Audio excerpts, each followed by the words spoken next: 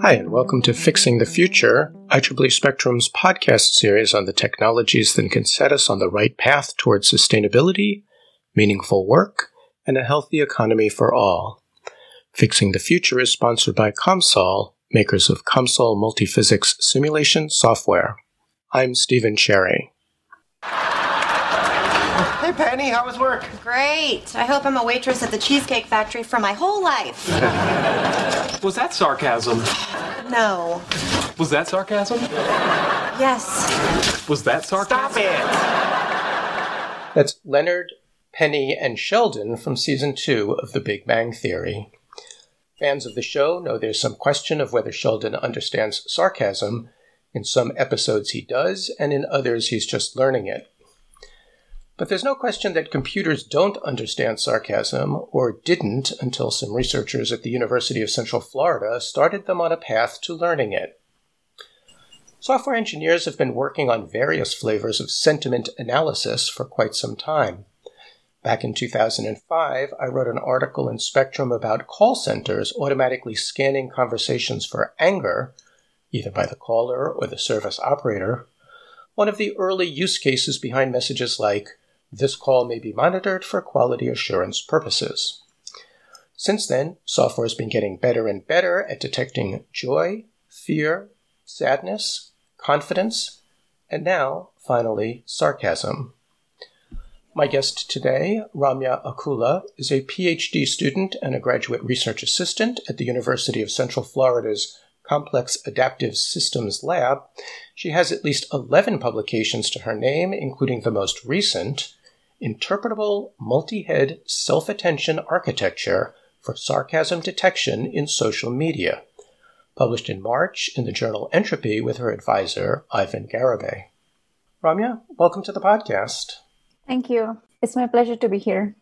Ramya, maybe you could tell us a little bit about how sentiment analysis works for things like anger and sadness and joy, and then what's different and harder about sarcasm. So, in general, understanding the sentiment behind people's emotions, like a variety of emotions, it's always been hard. Actually, to some extent, when you are in a face-to-face conversations, probably with all the facial cues and the bodily gestures, it helps the conversation. But when we do not know who is sitting behind the computer or the mobile phone, so it's always hard. That applies for all kinds of sentiments. So that includes anger, emotion, humor, and also the sarcasm as well. So that's the initial point of this research. And what makes sarcasm harder than some of the others? So sometimes the sarcasm can be humor, but also it hurts people really bad. And also how people interpret it because of people coming from different cultures, different backgrounds. In some cultures, something might be okay, but in other, it is not. Taking these different cultures, backgrounds, and also the colloquialism and the slang people use, these are some of the challenges that we face in like everyday conversations, especially with the sarcasm detection. Computers have been writing news and sports stories for some time now, taking a bunch of facts and turning them into simple narratives. Professional writers haven't been particularly worried by this development, though, because the thinking is that computers have a long way to go, which may be never, when it comes to nuanced, subtle, creative forms of writing. What writers are mainly depending on to save their jobs, and maybe their souls, is irony, satire, humor. What they're depending on, in a word, is subtext. Are you trying to teach computers to understand subtext?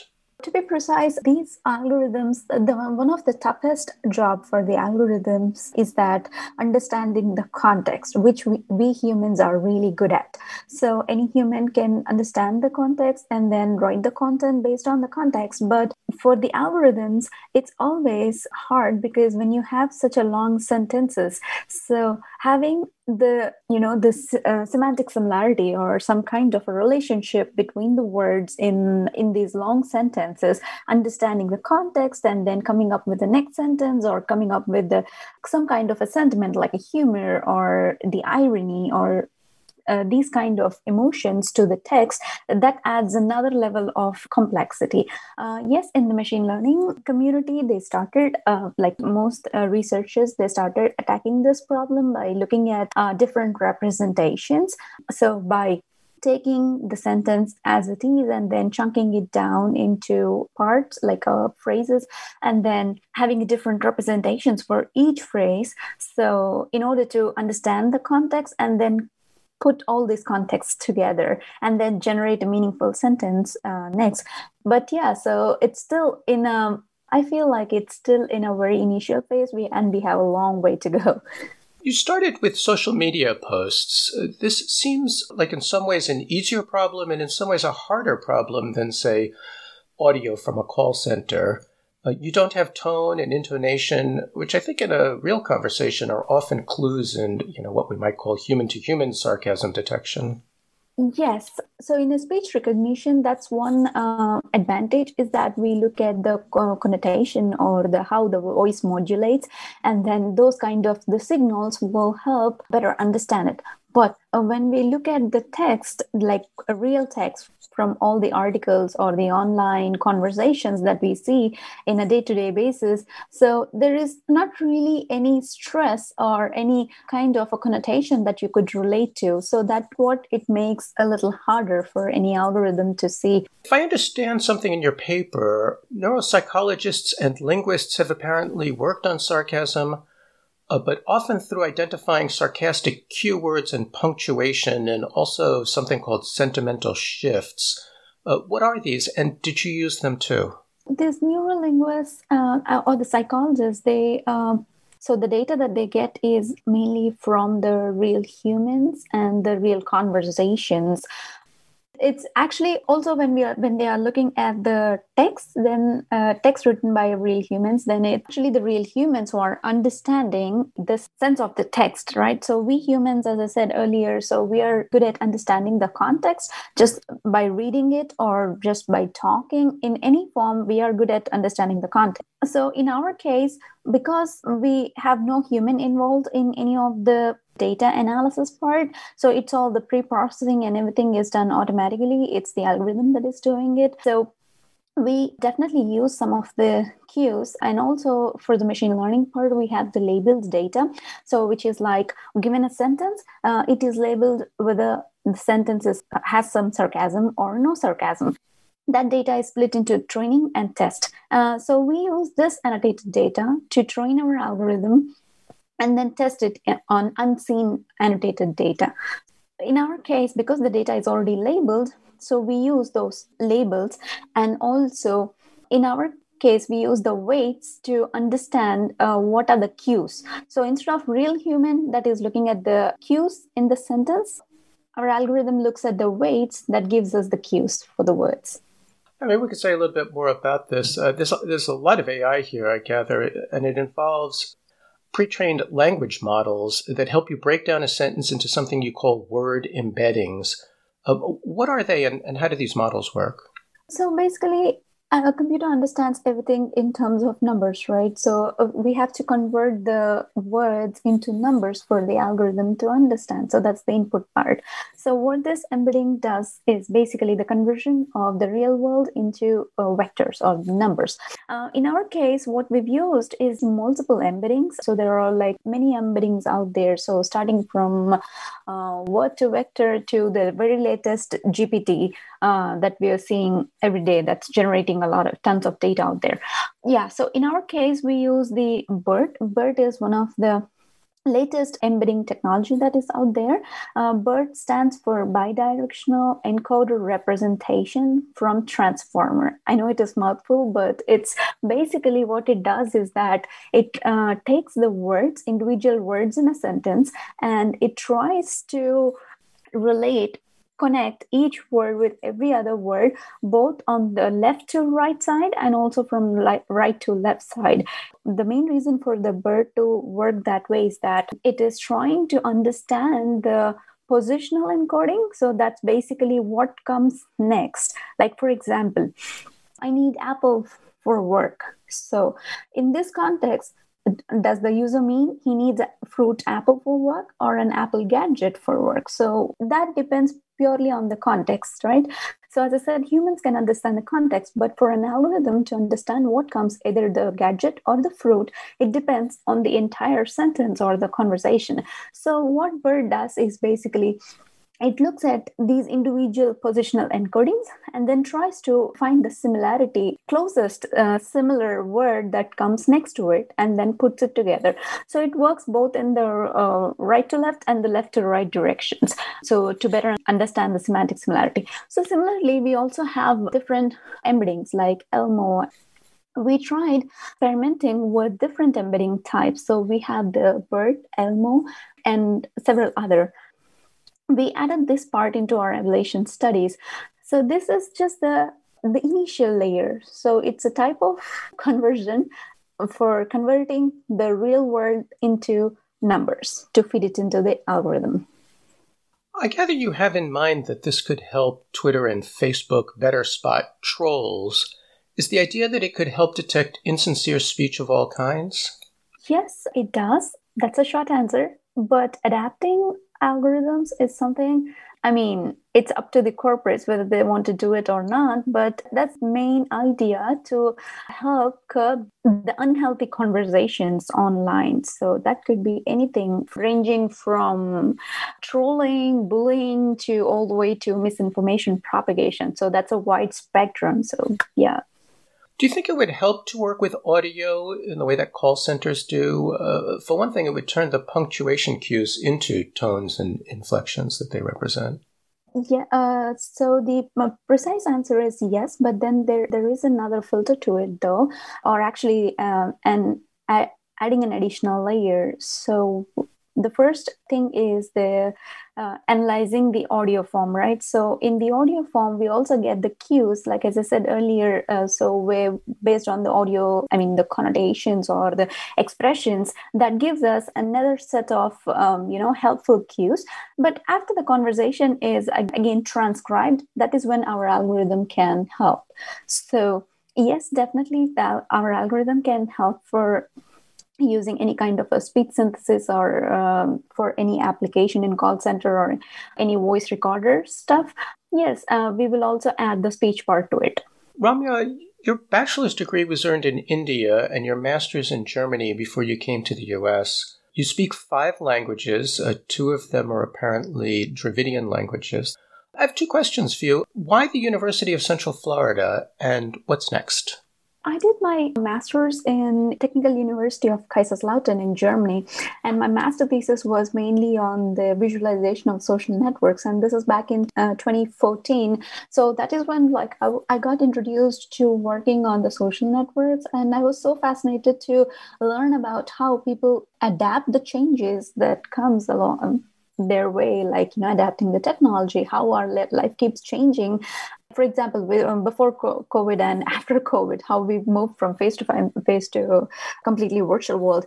So these are some of the things. And so when I was doing my master thesis on social networks, I was so interested in the topic. And then I worked for a while again in the industry, but then again, I want to come back to academics to pursue get into the research field, actually to understand rather than developing something out there in an industry for someone. I thought maybe I could do some research and try to understand and get the more knowledge about the field. So when I was looking at different options, one of the options was working with Dr. Ivan Garibay, because he had the DARPA Social SIM project. It was about, I think, $6.5 million funded project. But the overall idea of the project is really fascinating. Looking at the human simulations, like how humans behave on all these kinds of online social media networks. So when I read about this project and about his lab, so that was my main, I think, the traction point to join this lab and start my work. And so this project is also part of that. Going forward, I would want to work for a startup where I can learn, because every day is like a learning process. We can learn multiple things. It seems like a lot of this would be applicable to chatbot. Is that a possible direction? Chatbots, yes. That's one application in a question answering system, but there is a lot more to it. So instead of just the automated way of analyzing the question and answering stuff, it can be applied for multiple things, like not just the online conversations, but also this personal assistance. Yeah. So it applies for the personal assistant as well. When a computer beat the world champion at chess, it was impressive, and winning at Go was more impressive, and beating the champions at Jeopardy was impressive, at least until you realize it was mostly the computer knew Wikipedia better and faster than humans. But about 4 years ago, a computer at Carnegie Mellon University beat some top players at poker, which required to, in some sense, understand bluffing. That seems impressive in a whole different way from poker and Go, and this development with sarcasm seems like a similar advance. The main advantage of having these algorithms is that, as I said, so they are really good at understanding the different patterns, right? We as a human, we are limited in that sense. How much ever pro we are in a certain task, so there is always a limitation to understanding a different patterns and learning the patterns, or in fact, matching the patterns.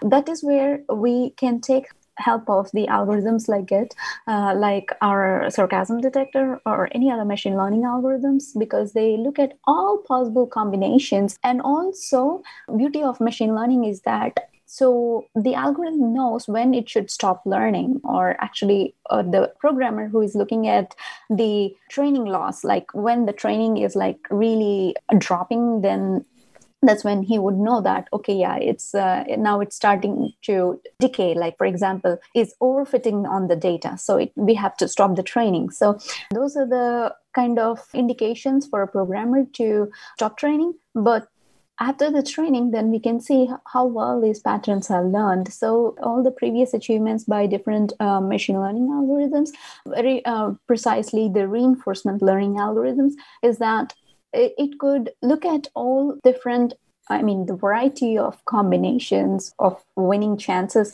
Yeah, and then having all that data within the very less time and then learn from it. It's like sort of most of these also had some kind of feedback loop. So from which it learns. So sometimes it's the programmer that helps, or the human in the loop that helps the training, and sometimes the machine learning learns by itself. Yeah, so these algorithms help us better understand the patterns, and we humans better understand the context. Well, Ramya, there are two kinds of people in the world, those who hate sarcasm and those who live by it. I sometimes think that no two people can have a friendship or a romance if they're on opposite sides of that line. And I can't think of a more exciting and terrifying prospect than a robot that understands sarcasm. Exciting because maybe I can have a real conversation someday with Siri, and terrifying if it means software will soon be writing better fiction than me and not just sports reports, to say nothing of the advance towards Skynet. Thanks for this completely trivial and unimportant work, and for joining us today. Yeah, it's my pleasure. It was fun talking to you. We've been speaking with University of Central Florida PhD student Ramya Akula, whose work on detecting sarcasm, a significant advance in the field of sentiment analysis, was published recently in the journal Entropy. Fixing the Future is sponsored by ComSol, makers of mathematical modeling software and a longtime supporter of IEEE Spectrum as a way to connect and communicate with engineers.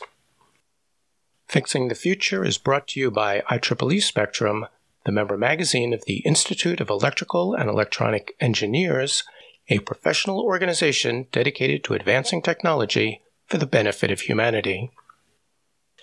This interview was recorded May 21st, 2021, on Adobe Audition via Zoom and edited in Audacity.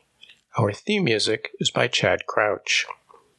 You can subscribe to Radio Spectrum on Spotify, Stitcher, Apple, and wherever else you get your podcasts, or listen on the Spectrum website, which also contains transcripts of all our episodes. We welcome your feedback on the web or in social media. For Fixing the Future, I'm Stephen Sherry.